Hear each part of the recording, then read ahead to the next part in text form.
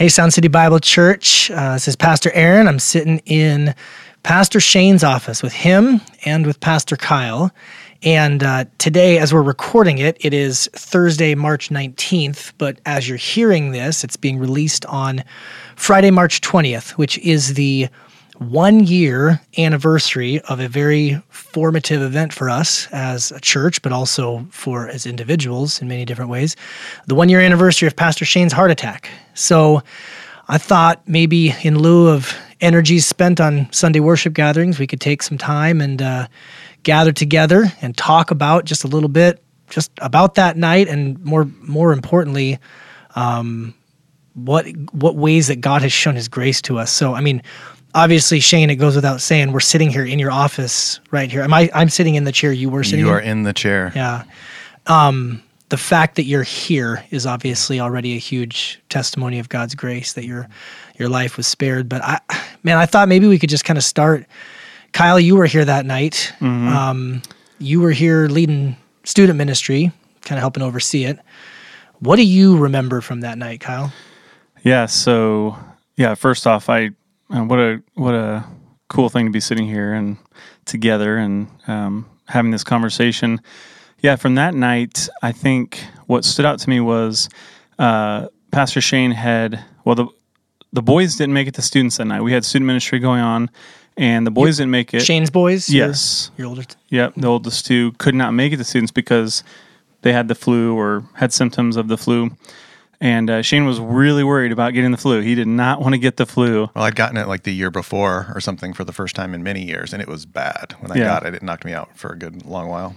Yeah, so he started feeling kind of iffy that night, maybe like it was flu symptoms. So we kind of dismissed it like it wasn't really, just the flu, not a big deal. Like what time that day did you start feeling bad, Shane? Well, I really didn't feel bad. I was worried that I was going to feel bad. I'm like, oh man, if those kids get me sick, like I'm really, like it was just, there was a lot going on, as there always is. There's a lot going on. And so it just frustrated that it was in the house. And so we had a prayer meeting with the leads of the prayer ministry. So with Jim and Shelley and Britt. And then after that, I was having a counseling session with a couple in the church and was just sitting there with them. And it was while students was just getting going, I think. So student ministry is happening. If you've been to our offices, it's kind of out in the main room. Well, student ministry is happening kind of everywhere because there's nowhere that they don't spill. Explodes. And specifically directly in front of Shane's door. Yeah. And then Shane, you're in your office here.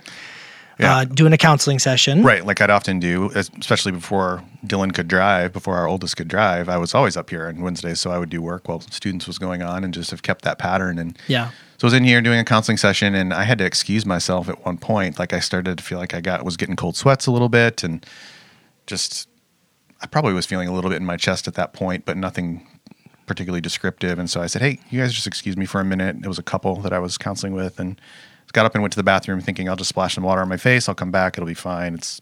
I don't know. Something, I don't know. So Kyle, do you get... So we're in the middle of a video that we're showing to the students on a Tough Topic series. And the couple that... Well, I saw you walk out of your office and head down to the bathroom, and you look pretty pale. Like I could see you... Yeah, I imagine I was. Yeah, and so a little bit concerning, but again, because of the conversation about the boys having the flu or whatever, didn't think much about it. Yeah, the boys that had the flu, and actually just for those who maybe are newer to the church, but you've known about heart health issues in your family for a while. That wasn't something that was news to you. For sure, and I had something called left branch bundle block, which eventually, in my heart, it's in the kind of the electric circuitry in my heart, and we had learned about it at some point, like back in 2012, I think. And so I'd been on a statin and for cholesterol, and they said, oh, we probably just spared you from that heart attack that you're going to have in your 50s or whatever. And I was like, wow, what a God moment, because there was a number of circumstances that led up to me getting those tests, and it was kind of cool. There's some family history of heart health. Yeah, there's definitely family history there. But like things were normal. Like I'd been to the gym that week, and I'd been like...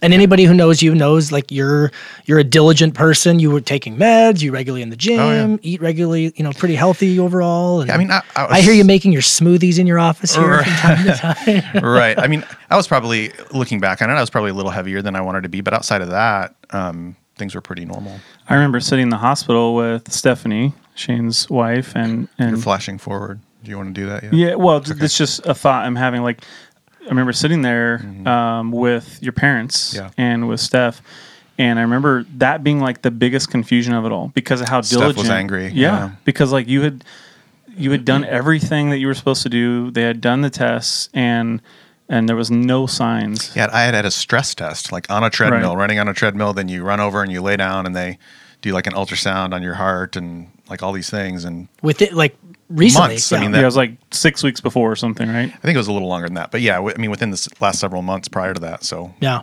strange. So that night, so you start feeling sick in the middle of this meeting. You run out. Kyle, you see him go, but nobody's really thinking anything because lots of people had had the flu. I happened to be there. I'm not regularly here on Wednesday nights, but I happened to be there. Off? I had dropped off kids, and we had a foster kid staying with us. And she wanted to go to students, but she was nervous, and she kind of wanted to stay, and she kind of wanted to leave. And so I said, "Hey, I'll just sit with you." And then I noticed, oh my goodness, it's this tough topic series. We're talking and addressing the subject of pornography. I think that night with the teenagers. So I'm like, oh, it's probably good that I'm here as another pastor in the church in case some parent is upset about something. And Kyle, you guys and the team always do such a good job of communicating all that stuff and teaching it graciously and biblically. But I'm like, I'll sit here. I've got this foster kiddo. And then she got really upset at one point just about like missing her biological family. So I'm in my office with her and she's kind of crying and we get through that. And then a minute later, Pete, our music director, comes and he's crying. And there's been a friend who's had a pretty significant crisis. So I'm talking with him and praying with him. And so and there's something else. I'd been in and out of my office like 3 times that night with people crying. And then I see Kyle, you come walking by like, oh, Shane's sick. He's got the flu. I'm like, man, what a crazy night. What a chaotic night. So, not even realizing the full extent. Well, the guy of the couple that I was counseling had come and found you and said, hey, I think Shane's, well, what did he say? He said, so basically he came and grabbed me and we were having a little bit of technical difficulty on the computer. So I was kind of stressed about that. And then he walks up and says, hey, Pastor Shane's been gone for a little while now, like 10 minutes, and I'm a little bit concerned about him. Mm-hmm. Do you think we should go check on him? And so handed off the computer stuff to somebody else, one of the leaders, and I went into the restroom, and you were basically on the ground. I mean, you were at least down on your knees, and I thought maybe you were... I think I was flat on the floor. Yeah, I think you were. I thought maybe you were just getting sick. Right. Like vomiting or something. Right. So I'd come in and I had splashed hot water on my face, and then I thought that, okay, I'll just go back to the office, and I ended up going into one of the stalls and closing the door and threw up like a bunch of times. Yeah. And then just went face down like on the floor. Yeah, so that's I found you in that position. Yep. Came and grabbed Aaron, said, "Hey, we need to get, can you go grab his computer and his his stuff to pack up?" And I probably made some snarky comment like you did about like, "Oh, great, I'm going to get Shane's flu germs now from touching his computer," and some comment like that about. Good, I didn't hear that. Probably. If those boys get me sick, if this Shane gets me sick. Right. Yeah, so basically we got all Shane's stuff packed up and got him loaded up in his car and got him a ride home. Yeah, I think with the couple that we're meeting with gave you a ride home. Yeah. And at what point?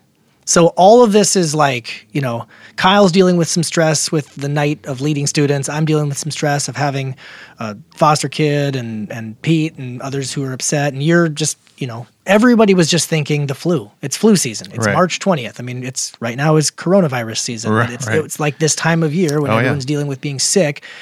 When was the first time that, like Shane, for you, was it at home with Stephanie when it was like, this is probably not the flu? Well, so Kyle remembers, so they were getting cars arranged because someone was going to drive my car home. And actually, maybe this is a valid point. At what point does your memory start to go kind of foggy? I don't really remember. Sure. Yeah, I'll get to that for sure.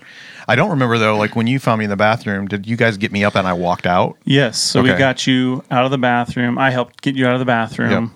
Yep. The gentleman that was here pulled your car up. Yep. Got him. I think Aaron got him the keys. And if you remember, like at our... like the way our offices are set up, there's that little island kind of thing right when you walk out the door in the front. And so I had sat down there on the ground. Yes. That's when And then I laid back, like head on the cement, like flat out. Anybody that knows Shane, like I know him pretty well. Yeah. And when I saw him lay down on the ground, I thought, okay, this flu has really got him. This flu, this darn flu is bad. Well, and you said, and I don't remember saying this, but you said when you got me up to get me in my car, I said something like, if this is the flu, should my chest? My chest feel tight. Yeah. Yeah. Yeah. And right then I called Steph and I told her, hey, this is pretty bad. And I really struggled with that. I wrestled with it for a while, just because of my background, first responder, EMT, firefighter for 10 years, trained. I've responded to many heart attacks and many chest pain calls, and I've seen, I've done CPR on people and brought people back, and we've lost people as well. So in that moment, I wrestled with the fact that I felt like I should have known, and I should have just called 911, but I didn't know because of the flu thing that we had talked about, and that was just so present in my mind, and I knew you had thrown up in the bathroom. I just kind of moved forward with thinking it was the flu, and even when I called Stephanie after you had laid on the ground, I called, talking to her on the phone, and she's like, "Oh man, like it sounds like it's really got him." We were just convinced you had the flu at that point. Yeah. So at what point in the night did Stephanie first say? So they get me in the car, they get me on the way, and like I've got my seat reclined, and the couple that was driving me home, and he's like kind of trying to chit chat with me a little bit, and I'm kind of talking to him, but like I'm bracing myself. I don't really even know for what, but I remember like I'm looking up and I'm looking and seeing through like the sunroof, I'm seeing the trees and stuff like that and trying to just keep it together. So he gets me home, and I feel like even when I got out of the car, Steph was kind of jovial about it. Like, "Oh, thanks for bringing him home. Better get him to bed," and all this. But then as soon as she got up close to me, she's like, as we're walking in the house, I remember her saying like, "You're scaring me." She's like, "I think we should call 911." And I said, "I think you should." And so again, no thought that it was hard. No, I just didn't know. So she gets me into the bedroom. I think she said I was like sweating through my shirt and all this stuff, and they'd called 911. I remember when the paramedics got there, and I remember them bringing a stretcher in, asking me some questions. I remember them getting me on the stretcher. As they're rolling me out, I'm hoping like, man, I hope the boys are not seeing this, because they were all home, all three boys. And I was just thinking, man, I hope they're not seeing me on this stretcher being wheeled out. And then like, that's the last I remember, like the stretcher being moved down the steps at my front porch. And then that's all I remember for what I feel like is probably about a week or 10 days. Yeah. Yeah. I don't know the exact timeline on that, right? Once they got you loaded up into the ambulance, but my understanding is you, at some point around there is when you had a massive heart attack, and it was kind of the first time you coded. Before I got to the hospital? Either that's what I'm saying. I don't know the exact timeline. We need Steph here. Yeah. But it was, at some point from leaving your house to when you were at the hospital. Because when we showed up a few hours later at the hospital, you had already had that. So happen. I had gotten home and driven all the kids home from student ministry and was checking in with my wife. I'm like, man, what a crazy night. Holy cow. Just this and this stress and that stress and whatever. And then I get a text, I think from you. It's not the flu. Kyle said it's not the flu. It's Shane has a heart attack. So I jump in my car. You jump on your car. Derek was with you? Dad, Derek, Billy, Brooke, like a handful of people from your guys' community group. Right. Yep. There's like 5 of us there, I think, total with Stephanie. And I distinctly remember the doctor walking out and saying something to the effect of, "Boy, it's sure good we caught it when we did. This could have been a lot worse." And very reassuring, very calm, very, we did this, that, and the other thing, and we're going to keep him overnight. It's probably a few days, and should so like a stent at that point? Was that kind of something like that? Yeah.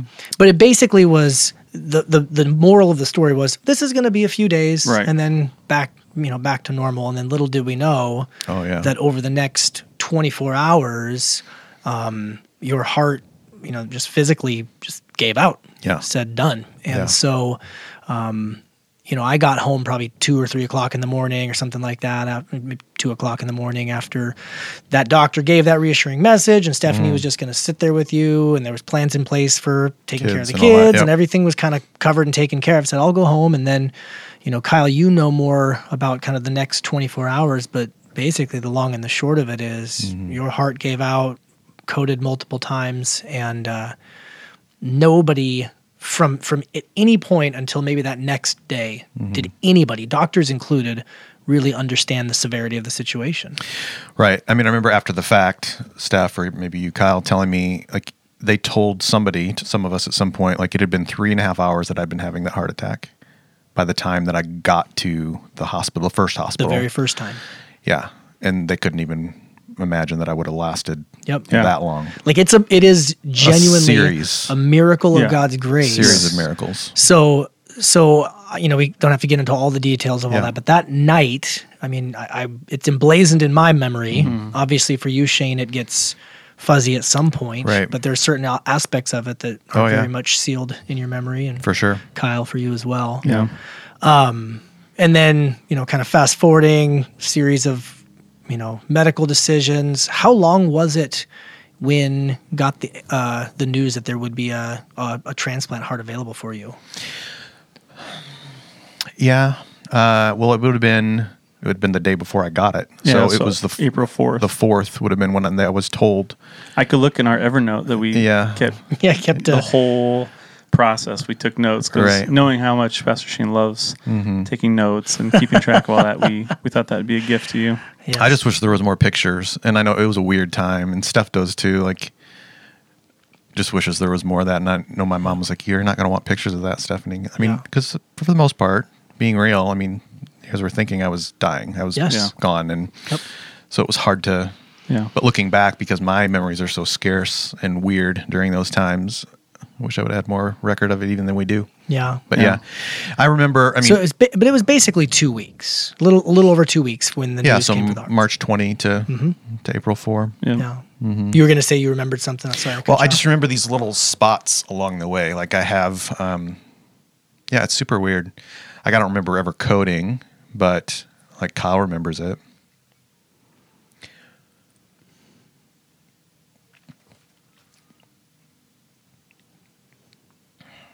Hold on, guys. I know Kyle remembers it, and that's always like an image for me.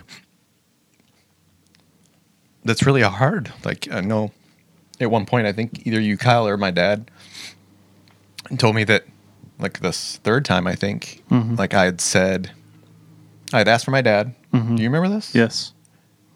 Did I tell you that, or was it somebody else that I said, "Hey, I want to talk to my dad"? I remember sitting in the waiting room, which we spent many, many, many hours in. And that one specific time, I think that was the third time, probably. You asked for your dad, and then apparently I told him like I must have sensed like something was coming. I don't remember that at all, but and said you need to take care. Ooh. You need to take care of stuff. Yeah. But I don't remember that at all. Like it's a weird one. Like I don't remember that. I remember like a flash of like green, and I think it may have been like one of the times where they tried to remove my intubation tubes. And then had to re-intubate me or something. Like I remember like a flash. There's like a green color to some flash in my memory about it. And then I remember seeing Steph for what I thought was the first time. And that one will make me cry too, but it's weird because I didn't have a lot of memories in that time, but at the same time, it felt like in that moment that it had been like this super long time. And I remember, like, it's like in a movie almost where they show like some patient waking up in a hospital and like there's this fuzziness and it kind of comes into view. Right. Like that's pretty real. Like, so that was kind of what I felt for a moment. And then I saw like Steph begin to kind of come into view. And just thinking, I know her, and then thinking, oh, that's my wife, and then that's Stephanie. Like all that happening, like really, really quick. But do you remember what I said? I'm just going to have you tell it so you could get through it. I'm not. I think you said, "Don't leave me." Right? Yeah, I said, "Is it really you?" Oh, right. I think I said that a couple of times, and I'm saying it over a tube in my throat. And then, after that, I remember saying, like, don't ever leave. Like over and over again. Yeah. So there are certain things that almost always still can kind of bring me to tears. Yeah. Just thinking about that. But that was a sweetness later. Like it grew a like an appreciation for Stephanie and just a love for her. That of course I always knew, but like it was just different, different changed. Different degree. Yeah, changed. Well, you can't not. I mean, we've had obviously with elder meetings and times just hanging out with family, families together. It's the conversations. You can't not be changed by this. For you sure. can't. You can't go through something like this and remain the same as you were. And So that's really encouraging, obviously, for to hear you. And I know Steph, I don't know if she'll want to listen to this. I know you said we needed her here, Kyle. She would not be on the microphone. No, probably not. She probably wouldn't. But and it's weird that, like, side note, like on that, like, so I will remember that, and I'll be hugging Stephanie once in a while, and I'll be like, don't ever leave, and it's a sweetness to me. And those knowing Stephanie may understand, like, she'll be like, don't tell me that. It just puts pressure on me. Like what if something happens and I'm not always here, and then what? And I'm like, no, just receive it for what it is. Yeah. It's me saying how much I love you and how much I treasure you. So it's funny. Well, but the rest of the story, heart transplant and long road of recovery. And, and things I would never wish on my worst enemy. Learning how to eat again and swallow again, and all the breathe again, really. Yeah, the regimen of medications and all the regular blood draws and tests and rejection and all that stuff. I mean, it definitely has a tapering effect, and so now it's a full year out. Yep. And in many ways, life is back to quote unquote normal. Yep. But in many ways, it's never going to be back to normal. A new normal. A new normal. Right. Yeah. You're here back in the office full time and working and everything in that regard. But even like the new normal means that with all this coronavirus stuff going around, for me, for all of us, for you, it has this much more deeply personal connection than if I'm just watching it on, BBC or something like that. Right. Well, even thinking about had this happened right now. Yeah, which we've talked about a lot these days. Year. Yeah. Oh, yeah. Wow. You're saying if the heart attack had happened right now. Oh, yeah. So Shane was on ECMO, which is basically the highest level of life support you can be on. And talking to a member of Sound City who works at the hospital that Shane was at while he was on life support, basically telling me we're getting low on ventilators and we don't have that ECMO, which was that life support. They don't even have that available right now because of all the influx. So it takes something that's like this global pandemic and all the news and everybody talking about it makes it much more deeply personal. I think it's cool though to think about God's timing is perfect. And even with this, just what we're talking about, like this happening when it did, as much as you don't want that to happen. If it was going to happen, like thank God that it happened when it did. For sure. So that you are in the health, the condition you're in today. Yeah. Because you're reading the stories not only of the hospitals where they're like sometimes having to choose between who to give a ventilator to. Like exactly. That could have been me. But then flashing forward to at least I'm as strong as I am right now. Or even the support for Steph in the hospital. Like I'm thinking of people who are in the hospital right now. You can't have visitors. Right. Yeah. Can't have visitors or maybe one visitor, even people who are into life. Like they're not able to be there with their loved one. For sure. Yeah, hard to imagine. So one of the things when I said I wanted to sit and have this conversation, major factor, rather than just telling the story, and it's important for a lot of people maybe who haven't heard it in that level of detail, but it just sets the framework for the real reason of just being able to say, like, how gracious is our God? Amen. How good is our God? How loving is our God? And so for the two of you guys in particular, just to kind of open up the floor and just kind of say, man, what are some things that you've learned? What are some things you reflect on in God's grace over this last year? So it's 1 year. We're going to be drinking of the grace of God for the rest of our days. But on this particular moment, what do you feel like God's taught you? What have you learned? Shane, why don't we go? We can go back and forth, or you just want to talk for 10 minutes? No, I've definitely, like, especially for Kyle, but for you too, Aaron. I mean, even in the church, like, there's learnings and there's fruit that came from that I think would be good for us to talk about in this time, because God doesn't waste. He doesn't waste crises. He doesn't waste our suffering. I mean, there's a number of things that I can think of, like. There's this verse. It's one of Stephanie's favorites, actually, from 2 Corinthians 1, verses 3 and 4. It says, "Blessed be the God and Father of our Lord Jesus Christ, the Father of mercies and God of all comfort, who comforts us in all our affliction, so that we may be able to comfort those who are in any affliction with the comfort with which we ourselves are comforted by God." So it's a mouthful, unless you're looking at it, kind of hard to track with it. But basically, like God doesn't waste this, and so I mean, these guys, Aaron and Kyle and many others have heard me say, and that like I've been able to minister to people in our church and elsewhere. Like I've even had phone conversations from across the country with folks who are going through any kind of extended suffering or have any kind of a chronic issue. Like the way I've been describing it is like it's a club that you don't want to be a part of, but once you are, you kind of get it. Like I remember in my first kind of becoming a little more lucid in the hospital and being able to string more than a few seconds of thought together, I remember starting to think about some of the people in our church, like by name, like that, like, oh, like they've been walking through some version of this, maybe not quite as acute, but much longer term. Like they've been walking through this for 3.5 years, and this person's become a permanent caregiver for somebody else that they're married to, and like just all these things, and just feeling this deep burden for suffering the way that I hadn't ever before. It makes me, as you're saying that, just makes me think of Christ, right? Like being able to understand and be compassionate, being able to relate to us in our suffering. Right. We hear that, we see that, but that it's hard for it to be tangible. Right. Yeah. Yeah, it's certainly hard to explain, right? But very real. And that's I don't know how to say it, but it's you're already an empathetic person. You're the kind of person who already has quite a bit of empathy and care, and you show it in multiple different ways.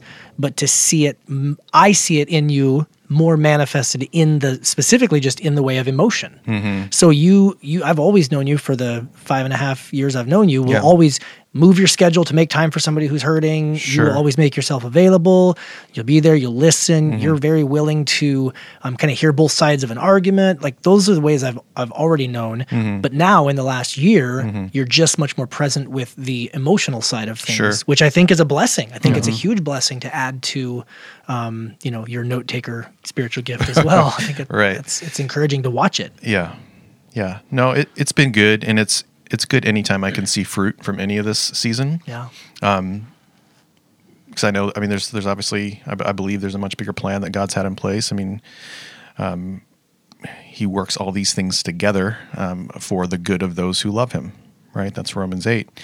That doesn't mean it's necessarily going to feel good in the moment, but He has a plan that He's working that is best according to His will, that's best for all of us who He loves and who He's drawn to Himself. So I trust that, and that's been neat to see as well, and just good to see how I've been able to be a help to others, and it's a little bit of fruit from that. That's good.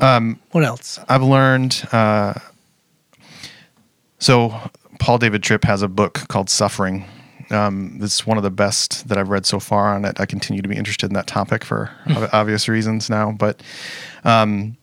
And he talks about just how much, and he went through, if you know anything about his story, I mean, he went through this thing, I feel like it was either kidney or liver or something like that. Anyway, that he all of a sudden had this acute issue that he still now deals with every day as well. But he talks about how for years, like dozens of surgeries and all these things, and it went from he's sitting in a waiting room in a doctor's office because watching the football game, and he's saying in his book, like, I was more concerned about the score of the Eagles game than I was about what the doctor was going to tell me, but I was just here because some friend told me I needed to go because that was concerning to them or whatever. And his life it's an inflection point in his life, and everything changes thereafter. And he ends up in his book talking about that, and then talking about suffering and talking about how it exposes the delusion of control that we have in our life. Yeah. And maybe for those of us who are parents, I think we all think of, oh yeah, well, my kids think they're 6 feet tall and bulletproof, and nothing can harm them, or even Pastor Aaron sometimes feels that way. I don't feel 6 feet tall yet. I'm trying. I'm still trying to grow. Yeah. But there's that sense of which, I mean, I'm learning now, like even for me as a 47-year-old at the time was feeling like pretty darn good. Like I could do pretty much what I wanted to do still. And I could, it just wasn't a thing for me to think about physical health all that much. And so just reading that him talking about, most of us as Christians would say we have our identity in Christ. But really when that gets challenged in a real way, what we find out is that we have a lot of our identity wrapped up in our physical health, in our ability to do, in our ability to earn, our ability to provide. Yes, our own strength is the catch-all category for that. And that rocked me reading that. I'm like, that couldn't be more true. Yeah. Like you feel like in those moments, I felt like less of a man in the hospital. Yeah. I feel weaker in some ways and can get tempted to start believing. Sure. I remember you talking about the care that needed to be, that you needed, the nurses that needed to do specific things for you that we won't mention right now, but how that made you feel. Yeah. I mean, there's so super humbling and thankful for their jobs too, which is a whole nother thing. And even in the coronavirus season, like, the things that they do. Our healthcare workers. Oh gosh. Amen. Yeah. Amen. They have the hardest job. Yeah. I really resonate with what you're saying about that illusion of control. In just the last couple weeks for me have been kind of chaotic in a few ways. Yeah. And it's just another reminder, like, just how it's all relatively small things. A car crash, a vacation that didn't go as I wanted. Well, small. It was small in the sense that, like, I walked away and I'm totally fine. The car's not fine. And if you've heard me on Sundays talk about my car, I'm joyful to be free. That's the fruit, I'm Aaron, free of that car. I suffering hated that car so much.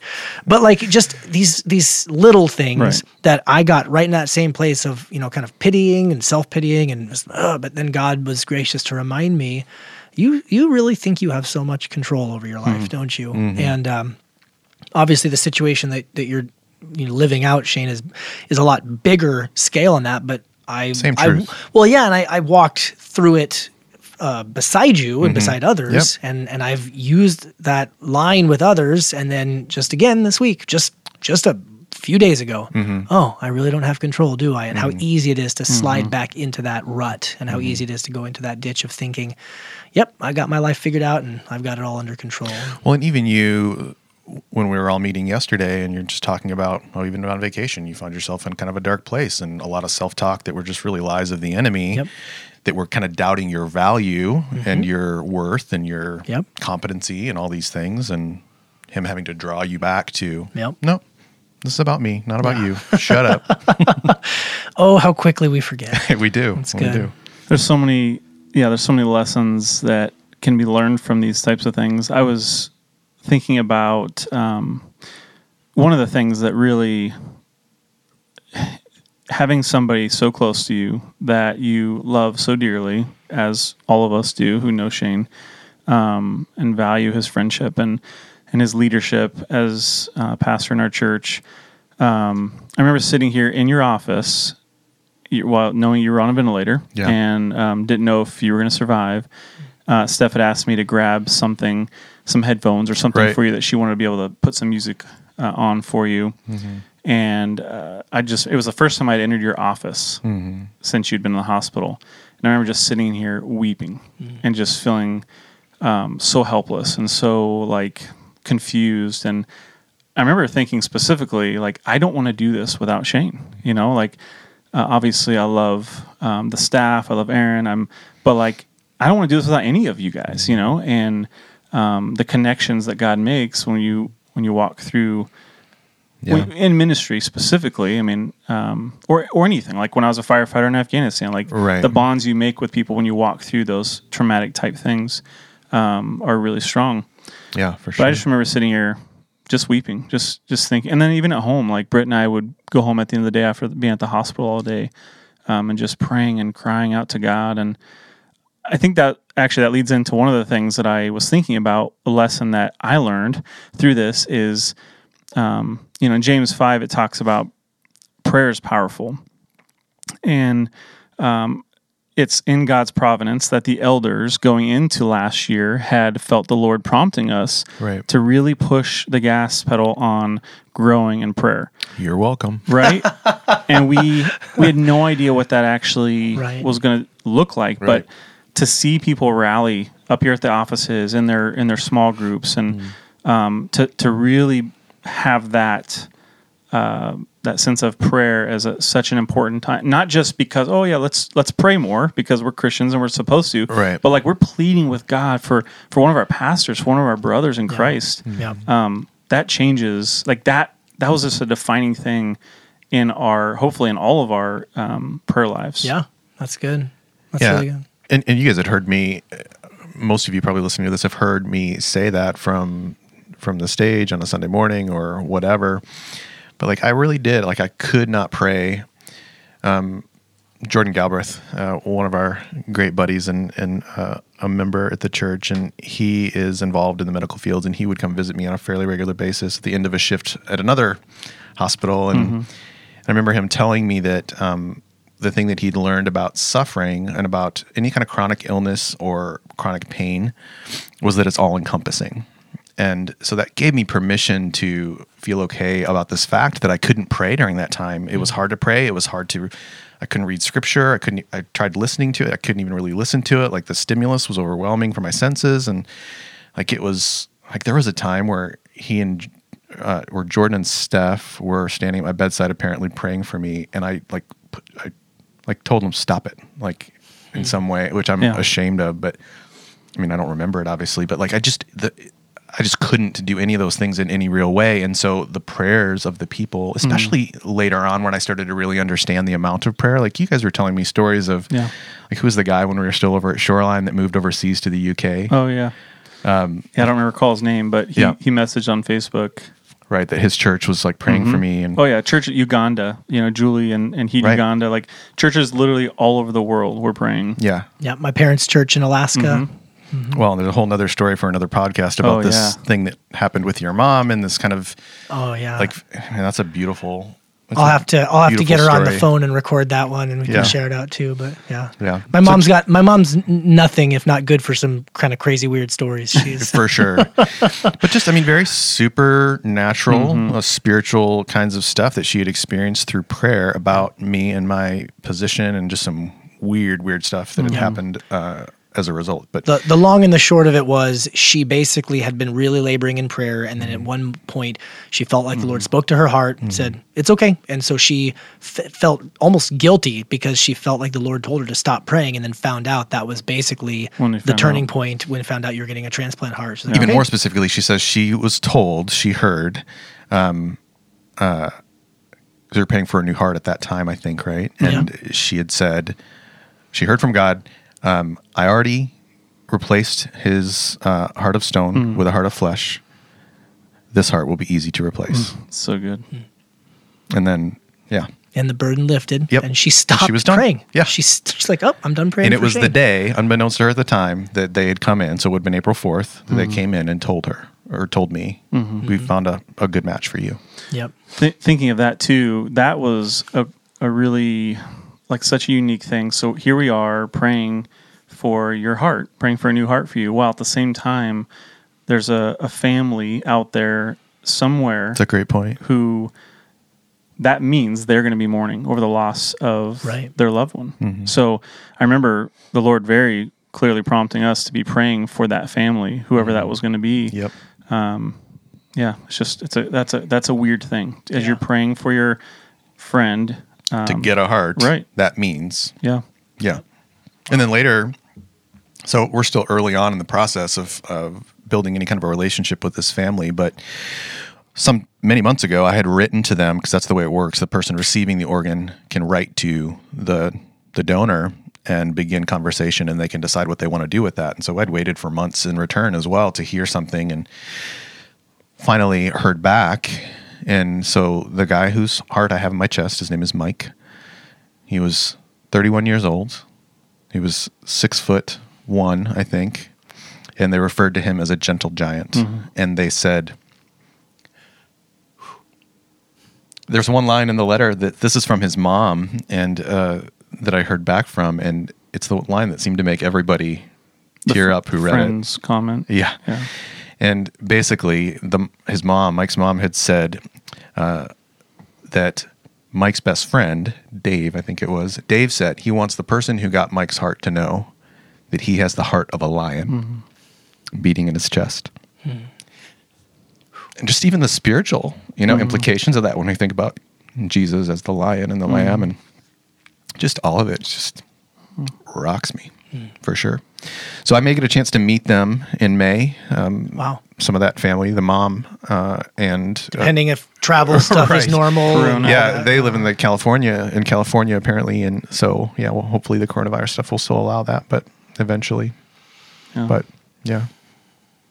does it feel surreal to sit back and even talk about this? Like, it's been a year. Like, it's maybe been the fastest year of my life. It has been in some ways it feels like a million years ago, and in other ways it feels like I just got out of the hospital. Because it is a day by day thing. I still think about it every day, so there's not like a break. I mean, I think about it less and less, and I think about it differently.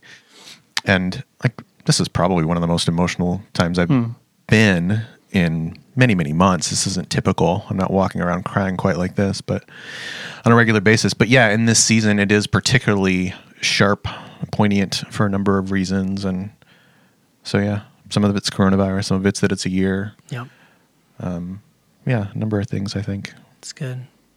But, well, we're at about 40 minutes here. Yeah. I'm sure there's plenty more you guys could share. Kyle, what about for you? Anything else kind of on the top of your heart, or just things that you feel like the Lord has shown you or taught you in this season? Yeah, I'm glad you asked. I have several things, but the one like kind of bigger thing that I would love to share that, I feel like even when we were in the hospital, I remember Brittany and I getting to pray with other people who were really cool, probably not going to get a heart, like 2% chance. But crazy God stories there too. This one gal we met she's a believer, and she just prayed that morning asking God to bring somebody into her life. She'd been in the hospital for weeks or months at that point. Right. She's from our hometown in California, like small town, San Luis Obispo County, California. Pismo Beach specifically, where I grew up surfing. Yeah. And she was praying, and she told the nurses that she had prayed that. And so was she in the 5th floor waiting room? Yes. Yeah. She's sitting by the window, start having a conversation. Brittany and I start talking to her, find out she's a believer, ask if we could pray for her, and then randomly in the middle of our conversation, find out where she is from. And we're like, oh my gosh, that's where we grew up. And she just started sobbing, and she's like, you guys have no idea how much that means. Like, God, I literally prayed. Yeah. And then she got to go back and share that with her nurses. And so cool. But so I think for me, the big thing is, obviously this topic, like, life is fragile. None of us are promised tomorrow. People are dying right now from the coronavirus. People are dying in car accidents. People are, life is fragile, and we don't know when the end is for us, the end of this life. And so how important the hope we have in Christ is. And when we truly understand that, then it's easy for us to go share the gospel. Yeah. It's easy for us to tell other people the treasure that we have discovered, the most important thing in our lives. Absolutely. Yeah, tomorrow's not guaranteed. Right. I mean, I remember that being a sadness to me in the hospital, in a way, for me personally, of just people would say, oh, it's going to be okay or whatever. And I'd be like, yeah, you don't know that, right. And B, like, we're not promised that. And that adds to the sweetness, as you're talking about the fragility of life. I mean, that adds to the sweetness of it and the importance of us knowing Jesus in a saving way. Absolutely.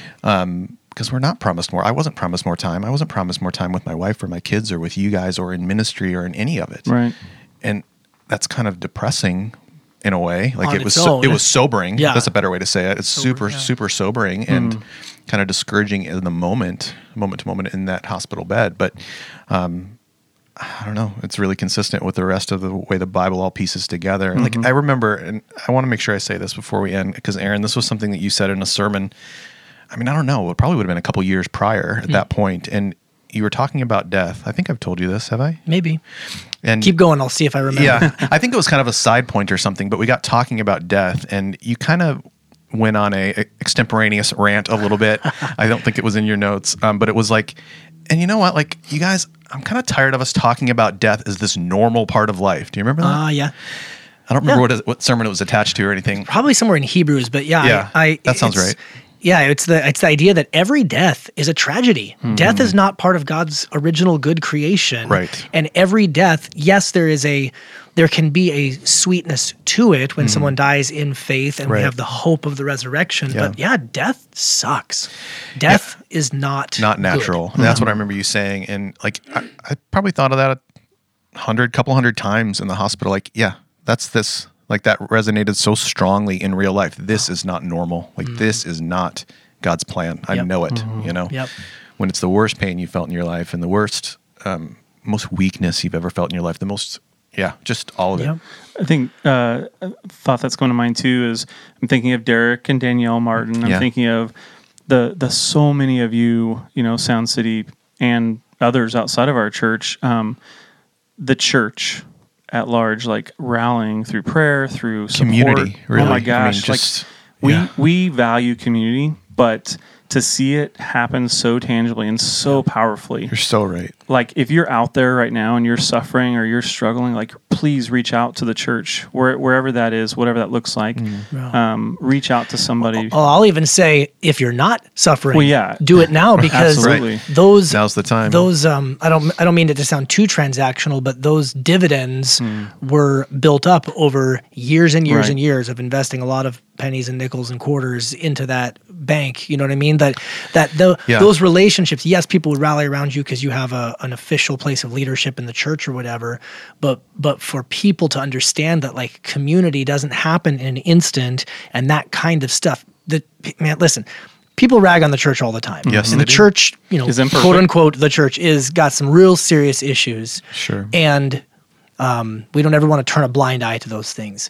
But when it's good, it's so good. And I have witnessed the hope of the world. Yeah, I have witnessed things like this. It's not the first radical, life-altering tragedy that I've walked through as a pastor. And when it's good, it's so, so good. It's beautiful. But it takes intentional commitment, consistency, investment, vulnerability, sticking through the hard openness. times. I'm not just talking about let's do a Bible study and answer 4 questions. Bible study is great. I love Bible study. Yes. I'm talking about life on life, committed. I will be there for you. I will open up my deepest, darkest parts of my soul for you. I will open up my wallet for you. I will open up my time for you. That's what we're talking about. And then when you get to see it lived out the way that hopefully your family felt that, I mean, still to this day. Well, I have this picture in my head of when you brought the kids that time, and like when the apparently the waiting, was that on the 5th floor? Was that in that same waiting room? It was a different part of the 5th floor. Yeah. And it's a big waiting room. Yeah. Well, it's not, but we filled it, I think. We filled it. But like it was so packed. Like what's that, day 2 or day 3 or something? It was early, yeah. Oh, yeah. Yeah. The Whitmarshes brought the dog. Bought Hazard, I think. And my parents, who certainly have more faith on this side of all that than they did prior to it. So good. But they'd not seen the kind of community that we'd been talking about for years. And so I think it was almost a little bit overwhelming to them at first. Right. And then eventually as they got to like Kyle and Brittany and the Martins as well, like they still kind of text back and forth, or there's like messages that go back, and like there's a family. I still have your dad's credit card saved in my app for Chipotle. Hey, can we go out for pizza after this? He bought lunch us all. after. He bought us all. Well, I guess we can't go out for pizza because the restaurants. No, the restaurants are closed. We can order in somehow for delivery. Yeah, he bought us meals multiple times. We all kind of took turns. We bought him Starbucks almost every day. Yeah, we knew his order by heart. Yeah, for sure. Yeah. No, but it was like I have this picture in my head of what that looked like, but I wish I had like video of it. Like I wish I could see what you guys experienced of it, because the way you described it was this super beautiful thing. That it's you don't ever want to walk through something like that, but when you do, the things that that come from it, the fruit, like you're talking about, it's you can't manufacture that. Like that is so real and so powerful. It's beautiful. It was the presence of God in my life. Yeah. Stephanie was certainly that for me. Absolutely. You guys in particular, Hackett's, the whole team, you, Aaron. I mean, but the wider church community and the way that you guys prayed for us and for me, the way that you gave to the needs that we were experiencing in the moment, like over freaking whelming. Yeah. Yeah. That's pretty amazing. Such a blessing. And that was the way God worked during that time, because I'd felt disconnected from him. I wasn't mad at him. I wasn't whatever, but I just didn't feel that connection the way I normally would, because I was so overwhelmed with other senses and other things going on. And so the all-consuming thing. Yeah, the all-consuming thing, which is such a gift to have that perspective. And so love you guys so much. So grateful for you who are listening and who are a part of that with us. Yeah. And who are a part of it still. And the story's not over. No. And God is still at work. Yeah. And there's still lessons to be learned. For and sure. there's still grace to be wrung out of that experience. Sure. And we're still seeing ways that God's using it. And man, I know I'm glad we we're able to sit and do this. I know you'd had a party, little celebration kind of scheduled that. Yeah, we'd hope to have bars and restaurants and everything getting shut down. Right. Had to cancel that get together, but maybe in lieu of it, this is an opportunity for you just to kind of share. And I appreciate you being vulnerable and sharing with this. I know a lot of our people are going to be encouraged and thankful to hear this, and people to sit down and for those who are still suffering in the midst of their own stuff. I mean, there was that day when we got up on a Sunday. Yeah, the testimonies. What do we do? So it was the other Stephanie, Hansen. Yeah, Hansen. Oh, so Hansen. Sorry, yeah, and she and I just. Oh yes. We had this just short talk afterwards, and just the connection, just the obviousness of that. Yep, you're part of the club. We get it, And so for all of you who are in that space now, even still, and I know Stephanie's still in that place too. Man, just I get it, and I'm praying for you on a regular basis. I really, really do. So, you're not alone. Let us know how we can help those needs in this particular time when it's more isolating than ever. Yeah. And we don't even feel that sense of community that we're used to feeling for so many of us. So, man, just reach out. Let us know how we can help, how we can specifically pray. But know we're already praying for you as well. Yeah, that's good. Yeah, I'm thankful for technology and podcasts and Google Hangouts and Skype, but there's just nothing quite like being face to face with your friends and family. So, well, Shane, thanks for the time. Kyle, thanks all of you. Time, and hopefully, I love you guys a ton. Yeah, love you guys too. And here's to the next year. Yeah. Amen. And seeing what God wants to do in and through you, Shane, and through all of us. Yeah. So. Yeah. Amen. All right. We'll love you, Sound City. Love you, Sound Signing City. off for now. We'll see you.